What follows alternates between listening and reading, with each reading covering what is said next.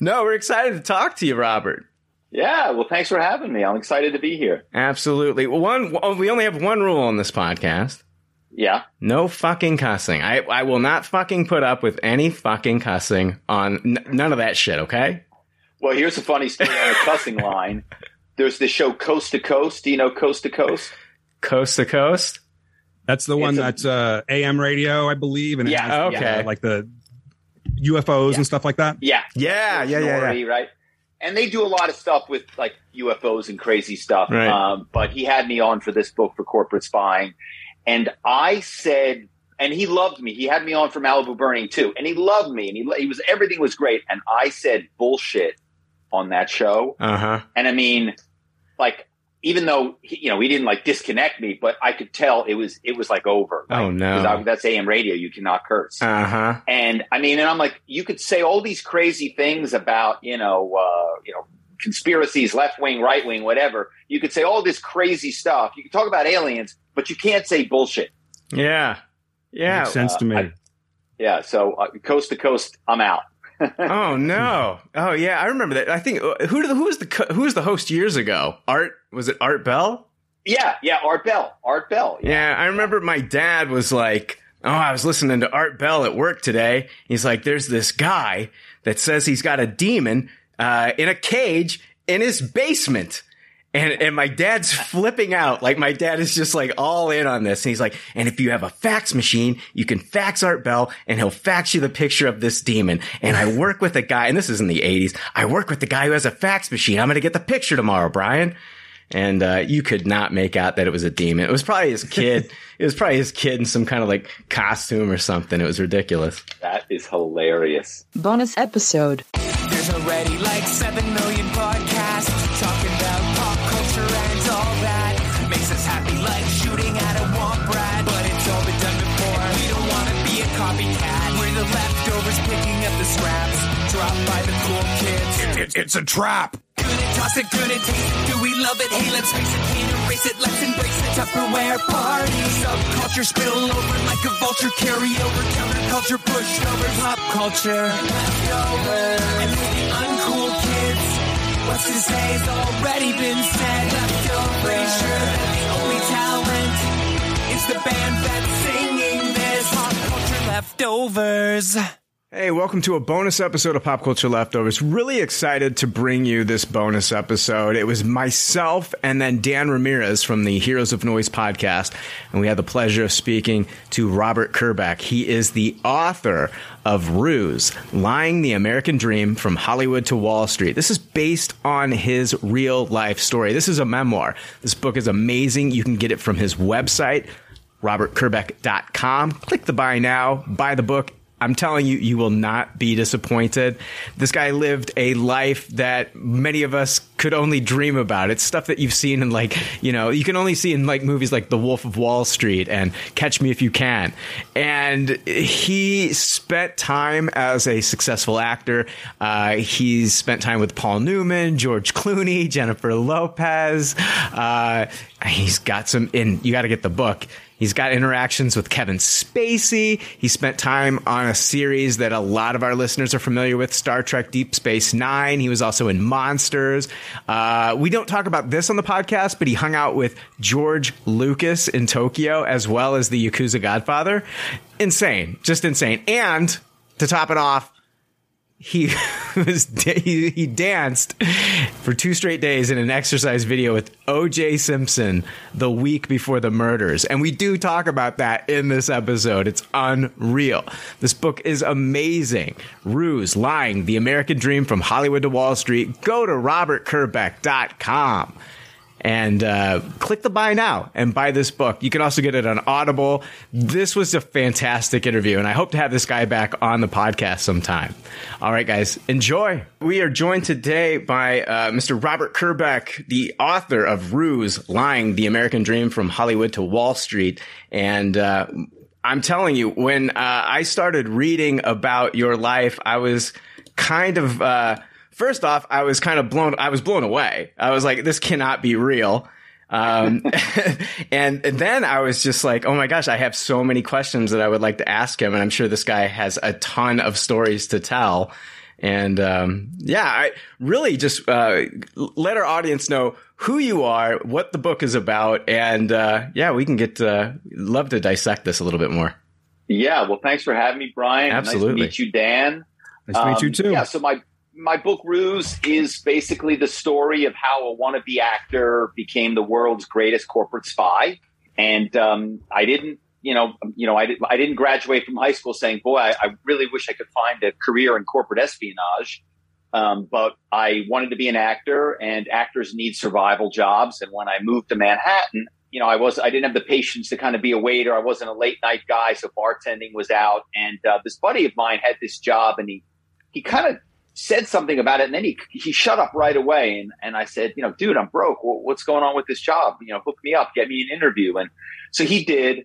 And I went to the Upper East Side, to this woman's apartment. And, I was living in Hell's Kitchen in this cave with 3 other people. And I go up to the Upper East Side, doorman building. I get sent up to the penthouse. This woman opens the door. As I recall, she had a cigarette and a martini. And she ushers me into the nicest, most beautiful, luxurious apartment I've ever seen. And right away, I knew whatever she did, it was lucrative. And she does this strange interview with me. She never asks me anything about my skills, anything about my background. She sends me on my way, and my buddy calls me and he says, you got hired, but don't get too excited, because she hires everyone because no one is able to do this job. And the very next day I went out to Brooklyn and started training. I go to this 4th floor walk up in Brooklyn. I knock on this door. This beautiful woman opens it. She says, come on in. You'll work in my bedroom. And up until this point, I still had no idea what the job was. And then I began to think it was something, it was something really interesting. This woman takes me in and sits me down at this desk in her bedroom and begins to explain that we use our acting skills to call corporations and pretend to be people that we're not, using personas, personalities, different voices, accents, to get people in corporations to tell us things that they definitely should not. Wow. So you're constantly trying to adapt to everyone you're talking to, and on the fly, literally. Exactly. Yeah. I mean, it was every call was different. Every call was like an improvisational scene, an acting class. Any of your listeners that have ever been in an acting class, sometimes you do improvisational scenes. Every call was like that. Now you do your homework in advance. You would do research about what you thought would work and why you thought it would work. And we had all these different kind of go-to ploys that we developed over the years. But still, you had to, listen to the other person. I say that the thing that makes a great corporate spy and any great liar or con person is not just the gift of gab. It's actually, I think, even more important is the ability to listen, right? And to read people. And of course, we were reading people for the most part over the phone. We did go in person sometimes as well. But as you can imagine, that was even more intense and even more dangerous. And we began to learn, we went to a couple of conferences, we went to a couple of bars, we went to a couple of parties where these corporation executives were, but we began to learn we could get more over the phone using the anonymity of a phone call, right? Because we could be from anywhere. And these corporations, as you all know, they have offices everywhere. This is Gerhard calling from the office in Frankfurt, Germany. We have the European Union regulators here this week, and they need some information from the States. Right. So we could be from Dublin. We could be from Tokyo. We could be from London. And, the person would answer the phone and go, oh, hey, Gerhard. Oh, my God, I got this guy from the office in Berlin on the phone. Yeah, hey, Gerhard, what's going on? How can I help you? Right. Everybody wants to be a good corporate teammate. Right. And another thing that was strange is the more outlandish the ploy was, the crazier the ploy was, the more believable it was, which is kind of counterintuitive, but it was true every time. The crazier your story, the more believable, because people are like, well, what are the odds that somebody's calling me and pretending to have a German accent? Mm-hmm. It's ridiculous, right? And then those people would tell you stuff because they wanted to help you. It sounds like people are kind of wanting to believe that this is real. Oh, wow. What? You're calling for me? They're actually thankful that you're calling them.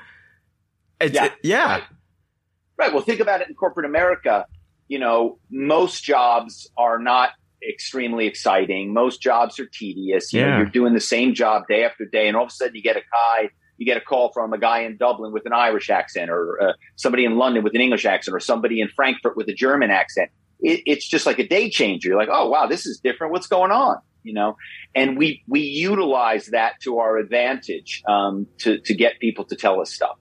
Can you give us like a taste of like somebody like high level that you were able to find out something, I don't know, extremely top secret that maybe they shouldn't have been telling you over the phone? Yeah, all the time. I mean, so people say, well, you know, what information were you after? And I say, whatever our clients wanted to know, right? Whatever our clients, who were the biggest companies in the world, wanted to know about their rivals, who were the biggest companies in the world. You know, I describe it as, you know, I'm a big football fan, you know, go Philadelphia Eagles, fly, 5-0. And I describe it as, what would teams pay if they could get the playbook on their opponent the day before the game, 2 days before the game, if they knew every formation, if they knew every play, right? They knew every, you know, cadence, you know, if they knew it all, how valuable would that be for them in terms of winning the game, right? And so we would find out, you know, remember back in the day in the 90s and 2000s when I was kind of at the height of my spying career, you know, LinkedIn really didn't exist, you know, or didn't exist. And so we were kind of, in one sense, we were LinkedIn. We would find out the people that worked at firms, what the organizational chart looked like, who the top producers were at a firm, because every corporation, when they're hiring people and interviewing people, everybody says that they're the best person at their firm. We would find out really who was the best person, who the rock stars were, who the top producers were. And you can imagine that's incredibly valuable information, right? We all know who the top quarterbacks in the NFL are because we can look at the statistics.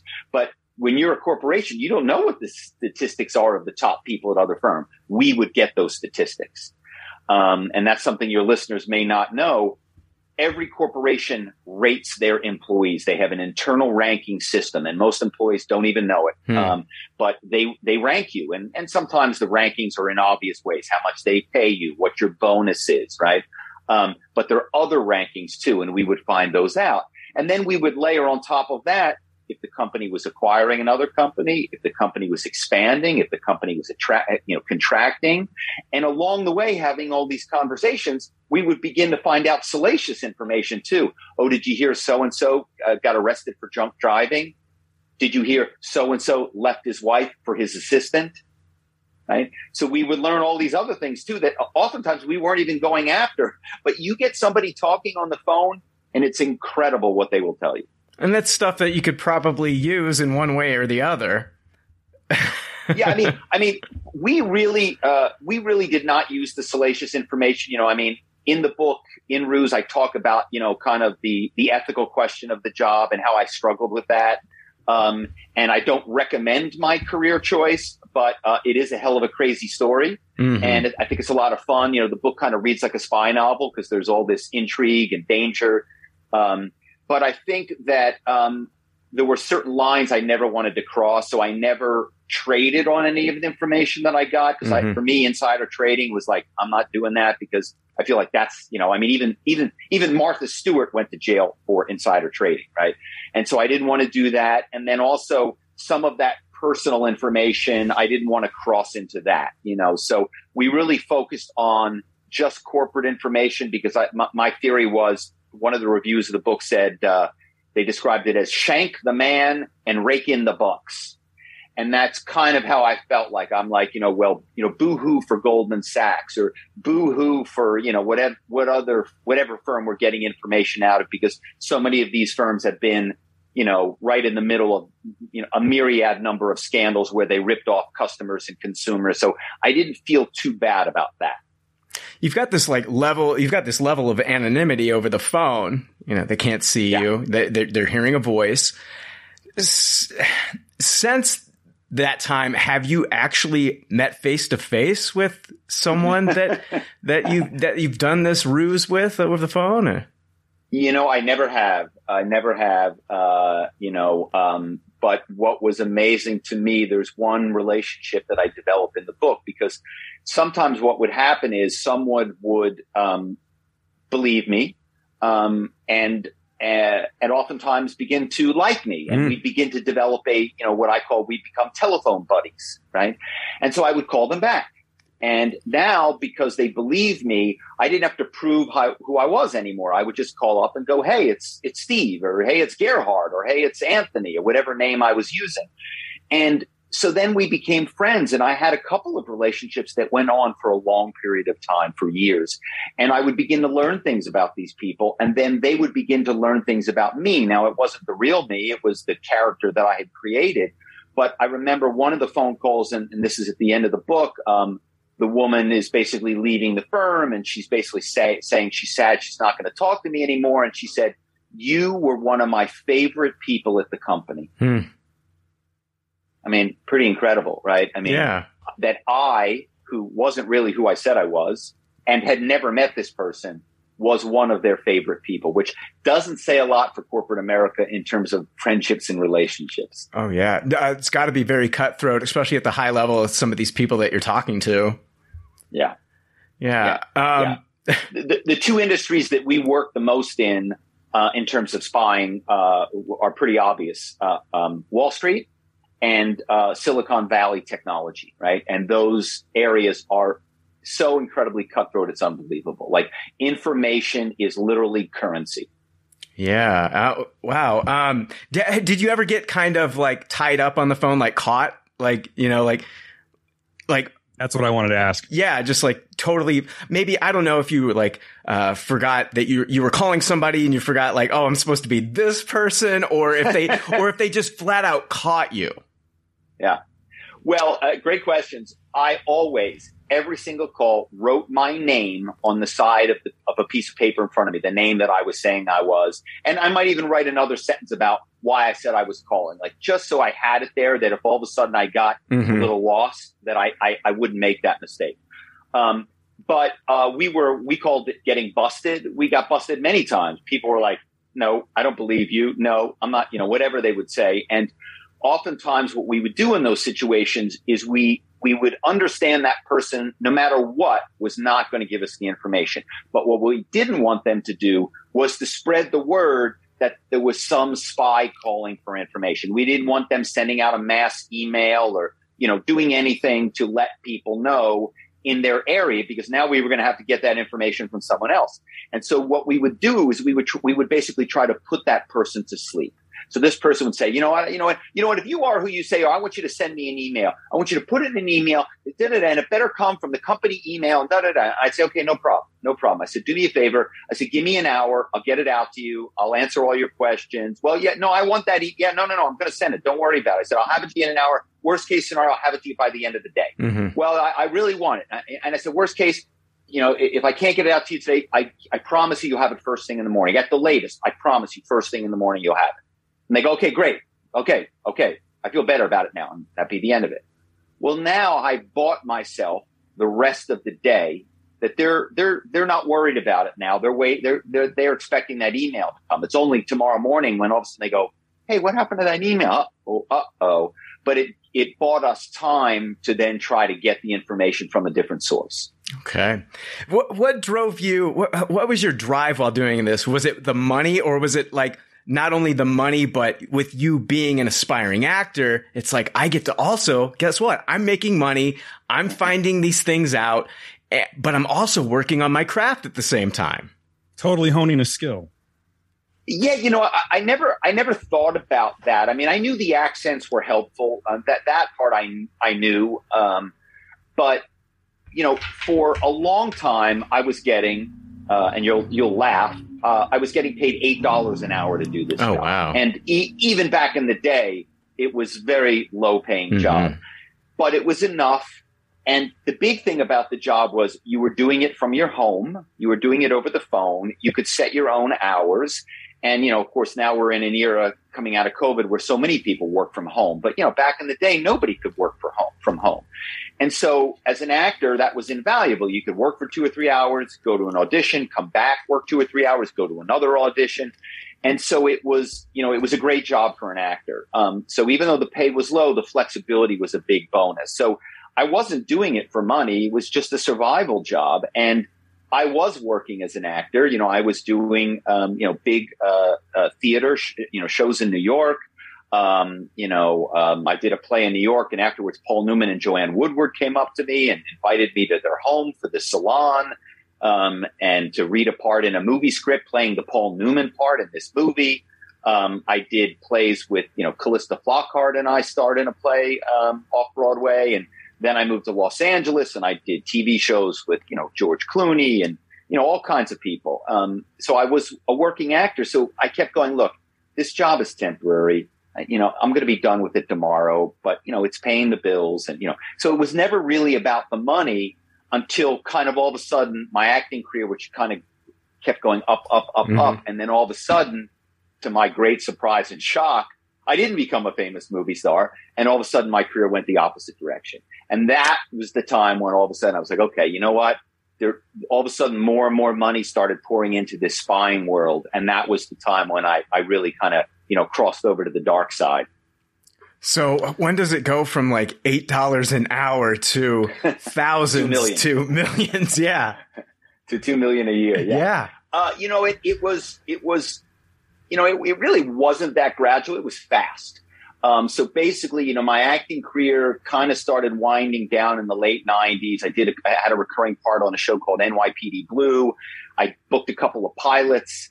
The pilots never got picked up. I think I did 4 different pilots. And, as an actor back then, you really needed, a show to, and even today, you need a show to take off.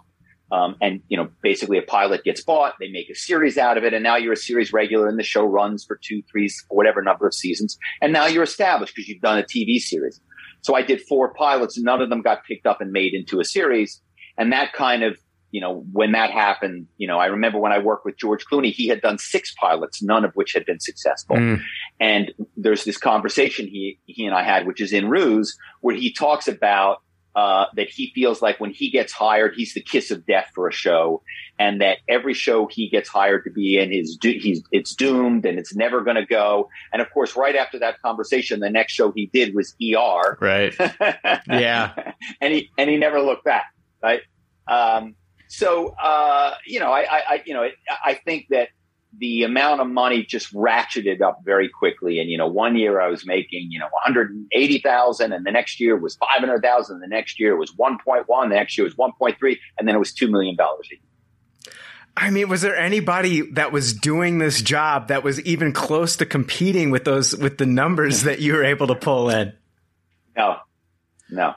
I wanted to ask something, and I don't want to keep going back to day one, but I am curious about something. Being that you were an aspiring actor, it draws to mind a scene in Wolf of Wall Street where they're starting to do the cold calling, and people aren't really doing very well at it. But Jordan Belfort steps in and shows them, hey, look, this is how it's done. And everyone's just in awe of that. Did you have a similar experience? Is that another reason that helped you climb a little bit faster than some? Well, in the beginning, I didn't do that great at the job. And I love, there's a line in Wolf, that black phone equals money. And I love that line because it was true for us too, and I talk about the Wolf of Wall Street in the book because there were some similarities. Jordan's first brokerage was on the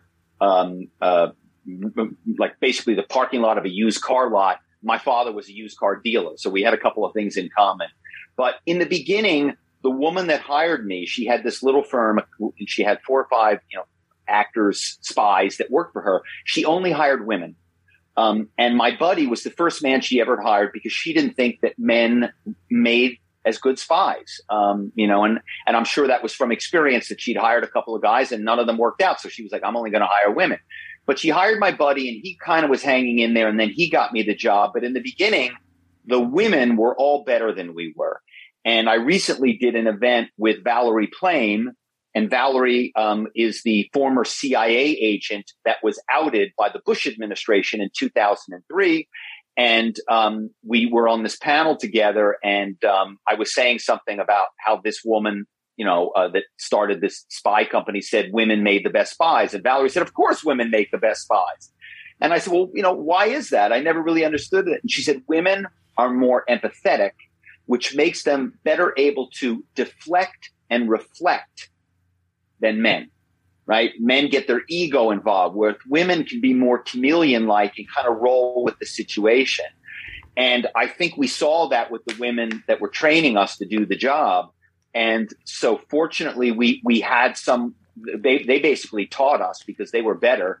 And then all of a sudden we had a breakthrough where we realized that the ploys that worked for the women didn't work for the men. The women would be receptionists, they'd be assistants, and they'd be calling other receptionists and assistants. And they'd go, oh my God, my boss is so horrible. He's terrible. They'd fake crying. The assistant on the other end of the line would go, oh my God, you poor thing. My boss is terrible too. What's going on? Calm down. How can I help you? We'll fix this. We'll get through this together.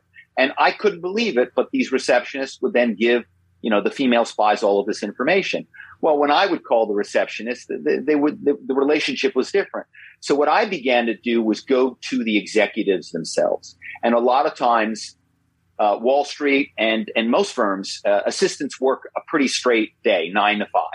But executives stay later, right? Because they're working hard. It's competitive. And so we would call after 5 o'clock and we would get the guys, the head of the department, this SVP, the EVP, he would pick up his own line and we would be bro to bro, executive to executive. I'm an executive offsite here. You're an executive over there. And it was shocking to me, for me, how much easier it was to get information from a male senior executive than it was for me to get information from a receptionist or an assistant. And remember, back in the day, Wall Street and even Silicon Valley was geared. Executives were more male than female, and I'm happy to report that that's changed today. But back in the day, there were definitely more men in higher roles. Interesting. Were there, as far as like the pay structure, were there like, you found out some massive information? I'm talking like information that will help the competitor. Was there like these insane bonuses that you would receive? Like, how does this work? Like, you're probably making the company way more money than you'll see, but still they're compensating you, I'm sure, very well. How did you did you know, like, oh my gosh, this is my golden goose. Like, this is payday. This is Fort Knox. Like, what I found out over the phone, like when you called them and let them know of this information, that like, this is a big payday. Like, this is a big one. Yeah, I did. In general, what we did is we had a fee structure that we set in advance. Like, so corporation would call me. They say, these are the things we want to know. And I'd say, okay, this is what it's going to cost you. If in the course of finding out that information, I found out some even more incredible information, which we often did. Mm-hmm. We didn't charge the client more. The client was just jumping up and down and they were unbelievably happy with us. And so then they gave us more and more work because these corporations were huge and they had, it wasn't just one department that wanted to know about another department at a XYZ firm. They had, 170 departments that wanted to know about their competitors in every one of those departments. And then all of a sudden my name would be given to this department and that department. And all of a sudden I'd be getting all these calls, and these people, they no longer needed to vet me or be sure I could deliver. They knew it. And they were just like, we're hiring you. I think one of the moments that really came, I really understood how valuable the information was. We were tasked to find out the name of this 8-person trading team at a Wall Street bank. Now, you think, well, how hard can that be? Well, Steve Jobs, legendary CEO of Apple, mm-hmm. when he, had all these amazing products being developed and designed, he would not allow his designers and developers to be listed in the Apple directory because he knew how valuable that information was if somebody could find out who it was. And imagine if you could poach one of the top designers of the iPad back in the day and get that person in the early days, how much would that have been worth, right? Billions of dollars. So he understood that. And the same thing with these Wall Street firms. Their traders were kept hidden. They were kept under wraps. A lot of times they didn't even have phones into the areas. And so we were tasked with finding out this 8-person team, which of course I found out. And later I found out that 8-person team had made their firm the prior year $1 billion in trading revenue, in profit. $1 billion in profit. So imagine So now if I, basically if my client's able to poach one or two of those people from that desk, how much is that information worth? Some portion of $1 billion. Wow. Enough to make it worth it. Yeah. Yeah, right. So, I'm curious as like how illegal was this? Like you get, let's say it all comes down, like how illegal is this? Well, when we first had the job, we did it for a little while, and my buddy and I had that exact same thought. And so we met with an attorney, and the attorney said, look, there's really no case law on this because, the court, nobody's ever really caught a corporate spy before, but I can tell you it's in the dark gray. And he said, I'm here to tell you that, an aggrieved corporation could definitely bring charges and you're doing what you're doing. And so if you get caught, you're going to go to jail. That was basically the bottom line. And at one point, which I detail in the book, my buddy and I, the authorities, and when I say the authorities, every authority, the U.S. Marshals, the Secret Service, the FBI, they were hunting for this man who at the time was the most famous hacker in America, maybe even the world. And they stumbled on our trail.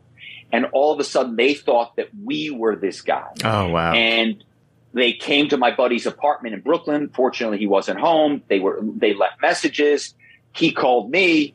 I said, you can't go home. I said, you can't go home. You got to, he had just gotten a new girlfriend. I'm like, basically, you got to move in with your new girlfriend for a while until we figured this out. And we learned who they were after. We figured out who they were after. And fortunately for us, the miracle was they caught that guy just a couple days later. He'd been on the run. He was a wanted man, top 10 FBI, most wanted. And once they arrested him, what was fascinating was they completely dropped the ball on us. I think they were so busy patting themselves in the back that they got their man that they never followed up with us. Because if they had, because they had information, they had been listening to our phone calls, and, so they knew what we were doing. They were just like, well, we only were asked to get this guy and we got this guy. So we're moving on, So it was really fascinating. And over the years, we had a couple other close calls, which I detail in the book, but I don't want to spoil them for any potential readers. What did you tell family, friends, like what you did for work, especially with all this money coming in? And I mean, and then the IRS. I mean, what? Well, yeah, good question. One of the things that you learn, right? They got Al Capone because he didn't pay his taxes. Yes. So I always paid my taxes, and I paid more in taxes because that was that's a line I was not going to cross. I was not going to do anything that that could come back and get me. I told my family basically that I was a headhunter. I was an executive recruiter, and I was helping get people better jobs because one of the things a lot of people that use our information were executive search firms and consulting firms, the Korn Ferrys of the world, the McKinseys of the world, the kind of intelligence that we gather, they oftentimes would utilize for their clients. So sometimes we would work directly for major corporations, and sometimes we would work for major executive search firms and consulting firms because that information was really valuable for them too in terms of winning big business. Oh man, I am sure that you have duped a lot of people in your lifetime, and you've probably made it very hard for them to trust anyone to this day. Well, I hope not too much. One of the things we prided ourselves on was we described ourselves as being like brain surgeons. Mm-hmm. We know we are not brain surgeons, but we were like brain surgeons in that we wanted to go in and extract the information that we needed as gingerly and delicately as possible so that the patient, in this case, the person on the other end of the phone, mm-hmm. had no idea. There was no damage. As far as they knew, they just had a really great conversation with the guy in the office in Frankfurt. And it was so cool. And it was really fun. And call me anytime. Anytime you need anything, call me again. That was how 9 out of 10 conversations were like that because we were really good at our job, and we took it seriously that you weren't, calling in and having everybody getting upset. And, we didn't want that. And also just a lot of times we would go back into these firms again and again. We wanted to make sure that we kept things, clean. Yeah. Yeah. As far as I want to actually, I'm fascinated by the ruse of it all, but I'm also fascinated with some of the people that you've spent time with that are in Hollywood. I know that, I read that, you spent some time with Jennifer Lopez. And was that, where was that at? That was a blind date. We went to a Dodgers game, which was pretty funny because at the time I was hoping she was into me, and it turned out she was just into baseball. Oh man, I was hoping that, like, if I was you, I'd be like, okay, this is the perfect time to hit me with the kiss cam, like right now. Hit us with street cred galore. Yes. Yeah. I wish. I have to tell you, Jennifer Lopez was a lovely and kind, gorgeous. She really, I see why she became a star. She was so magnetic and charismatic and nice. So I'm really glad to see all the success that she's had. I do feel like, relationship wise, she would have done better with me, but hey, I'm married now and I'm perfectly happy. So it all worked out. There you go. When you see Ben Affleck on movies and television, do you kind of just like give him a dirty look to yourself? Do you think negative thoughts about him when you see him? Like, oh, that could have been me. No, I'm happy for him. I'm glad those two ended up back together. Yeah. I think that's really a cool story. That's really a cool story. Yeah. And I like him as an actor too. Some people bag on him, but I think he's in a lot of good movies. Was this In Living Color Fly Girl Jennifer Lopez, or was this post? Like Selena? That's a great question. I think it was just before In Living Color. Okay. Yes. Wow. Yeah. Okay. So she really was not known or recognizable or anything. No. She was Hollywood she hadn't was jaded her yet or anything like that. No, she was just a young beautiful person, just like me. And then also, how did you get involved with O.J. Simpson? Man. My buddy O.J. Yeah, Jesus. So, actors need money, and my manager calls me one day and he says, hey, I got a job, for you in an exercise video. It's 3 days of work. It's going to pay X, per day. And I'm like, well, the money sounds great, but like exercise video, I'm the worst dancer ever. And he's like, no. I'm like, nah. And he goes, no, you don't understand. It's an exercise video for guys. It's with O.J. Simpson. And I said, O.J. Simpson? I love O.J. Simpson. I was a big fan of his football career and his acting career. Yeah. I thought he was pretty good in Capricorn 1 and Monday Night Football. And I'm like, oh, I'm in. And so I go and I show up to the set and get there the first day. And all of a sudden I realize it's like in a dance studio. There's a choreographer and I begin to panic and they set us up. And it's two women, OJ, the choreographer, and me and another guy who was a friend of mine. And we start doing dance moves, and the choreographer stops it right away. And he comes over to me. He goes, how did you get hired for this? What the hell? And OJ says, oh, hey, Rob's making me look good. He's fine. And because OJ vouched for me, the guy couldn't fire me because he was going to fire me. But because I was so bad at the moves that I was making OJ look good, and he wanted that because he was nervous about not looking good. Oh, wow. So, and somehow that bonded us. So for the rest of the couple days we worked together, everything, OJ was like my buddy, my pal. At one point he says, hey, Rob, I want to show you the new pilot I just shot for NBC. Come here. And he takes me to the side, pulls out a VCR, remember VCR tapes, yeah. And he pops it in a VCR player, and he puts on this like a little promo for this pilot that he had just shot called Frogmen. And he explains to me that his character in it is a knife expert. Oh my God. Oh my God. Okay. Right? You can't make this stuff up. Right? You cannot make this stuff up. So I was like, oh, cool, man. In my head, I'm like, OJ's going to get me a job on Frogmen. He loves me. And, and it's going to go to series. And I'm going to be a regular and we're going to be pals. And this is great. Oh my God. And everybody, my buddy, the other guy in the video, his name was Mike. Mike said, what's up with you and OJ? You know, like, and so you can imagine my surprise a few days later when he's driving in the Bronco down the 405 on the run after these, horrific, murders, and, taking my chances of a role on Frogmen with him. But yeah, it was really an insane experience. And then it gets crazier. So, then, and this is back in the day before social media. So the media finds out that we're in this video before the murders, and they want to know what OJ was like on the set. And it turns out he was sexually harassing this woman, which I witnessed.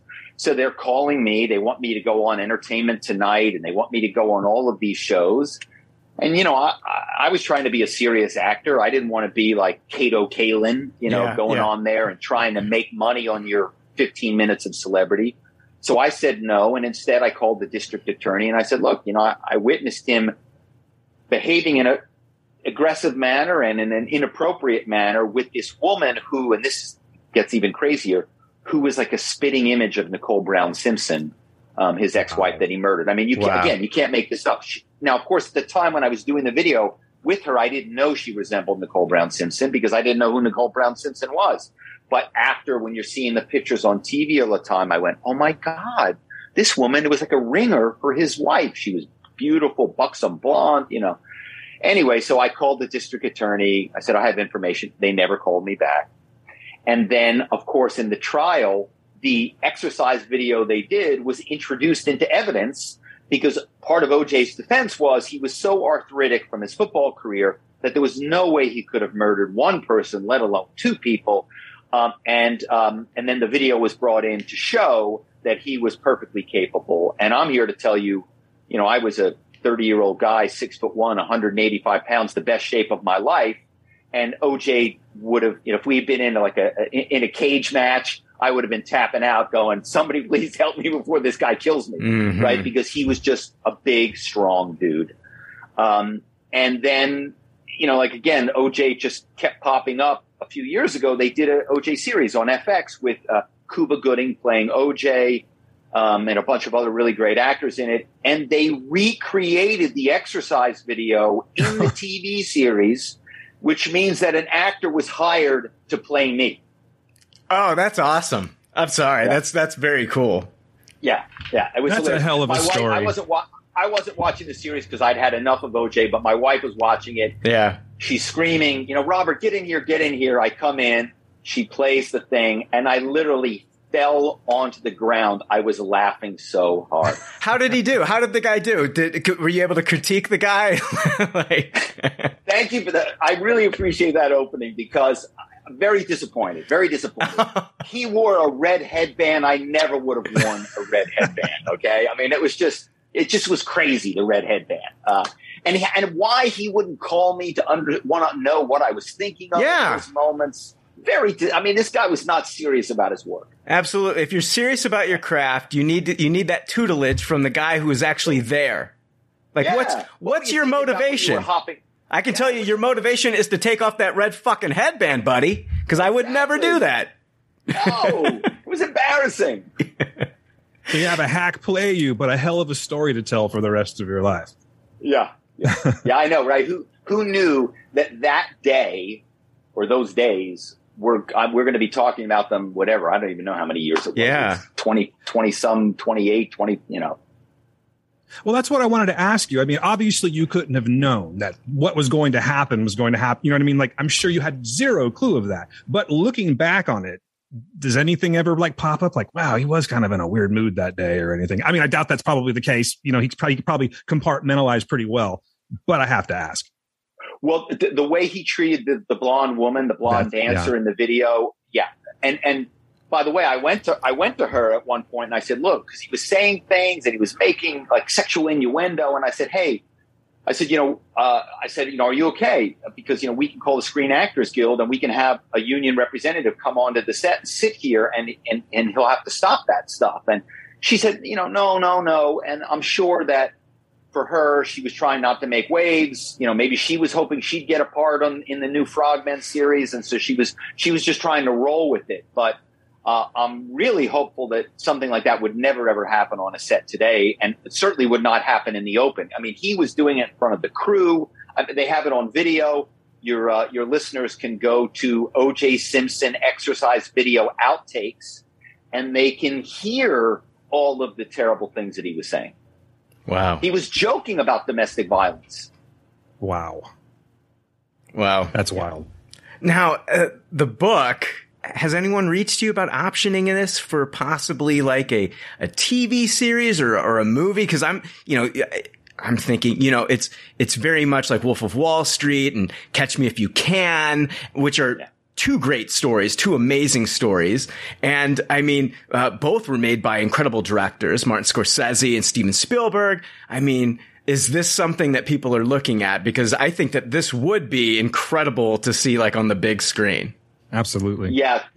No, thank you. And it's so cool that you mentioned Catch Me If You Can, because Frank Abagnale, who was the author of that book, because the movie's based on his book, he read my book. I did not know Mr. Abagnale, but he flipped over the book and he offered to write a blurb, which is on the cover. I read that.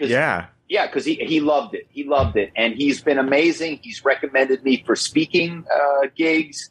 I've traveled and gone up to San Francisco for conferences, and I've done other things because he recommended me. He's really a great guy. Still haven't met him, but he's been really a huge supporter.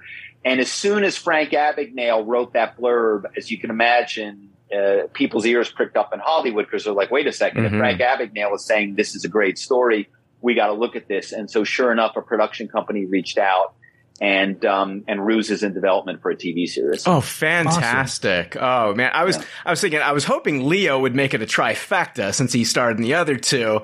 And yeah. And it's funny because somebody said, who do you want to play you? And I said, well, I don't know who I want to play me, but my father's a big part of the book, because my father's kind of like the heart of the book, the anchor of the book.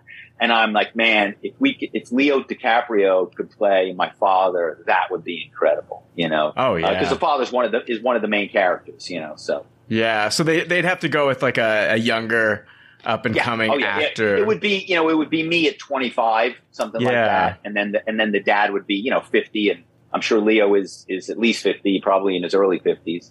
Yeah. Oh, they need to have you walk onto that show, as something, Play your dad. There you go. Play your dad. Maybe. Yeah.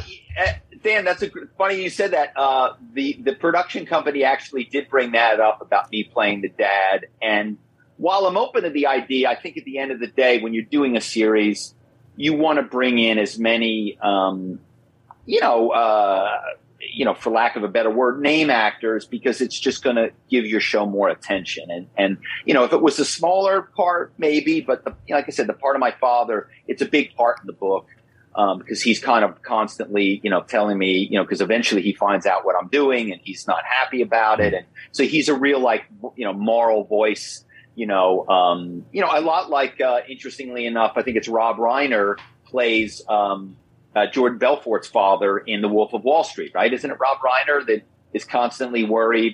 He's like the accountant who comes in and he's worried about, them cooking the books and getting in trouble. I believe so. Yeah.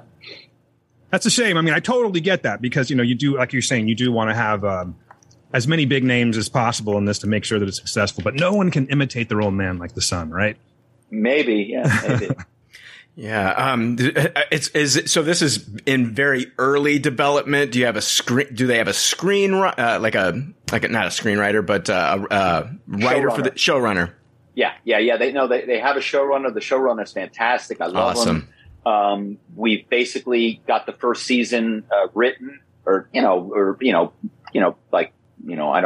call it, there's a name for it. I'm a book writer, not a screenwriter, so there's a name for it. But they've got like the book Bible, or the show Bible, which is kind of mapping out the whole first season, all the characters, all the this, all the that. And so we're just kind of it's pretty far along. I'm hoping that I hope it's an incredible series, because like this book will blow up. if that's the case. And then, then you're going to paperback and just amazing. Yeah. I will have to ask one more question. I mean, I just want to ask this one because if I don't, I'm going to regret it. But I understand that you did have some acting time on Deep Space Nine. Yes. Hold on. There we go. Oh, nice. That's incredible. Yeah. That's awesome. That's me as Borad.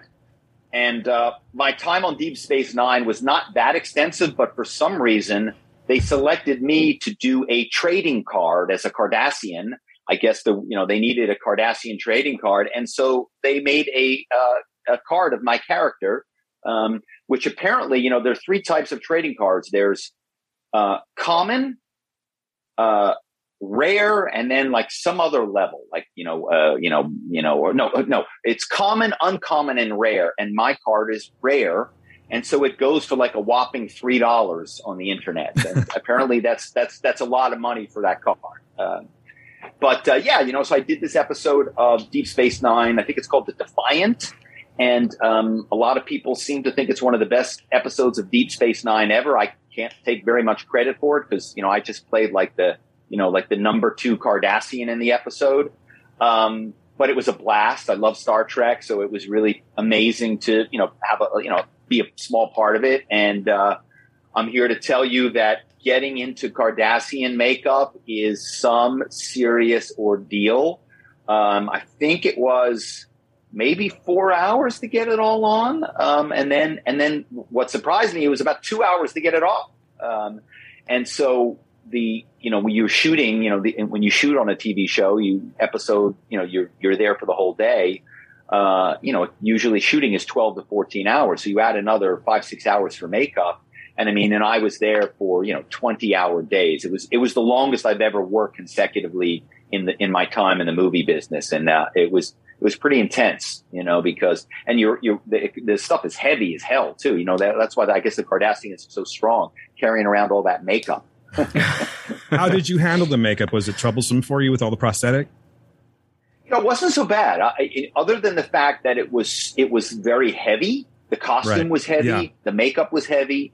You had to be smart. Like you could not be outside in the sun. You had to make sure you stayed in air conditioned places because obviously you start sweating and then your makeup's going to go to hell. So you basically kind of had to just sit around, and wait, as opposed to, normally if you're on a set and you're in a regular costume, obviously you're thinking about your scene that's coming, but if your scene isn't for 6 hours, you're going to go talk to somebody, you're going to meet somebody, you're going to chat with somebody, whatever.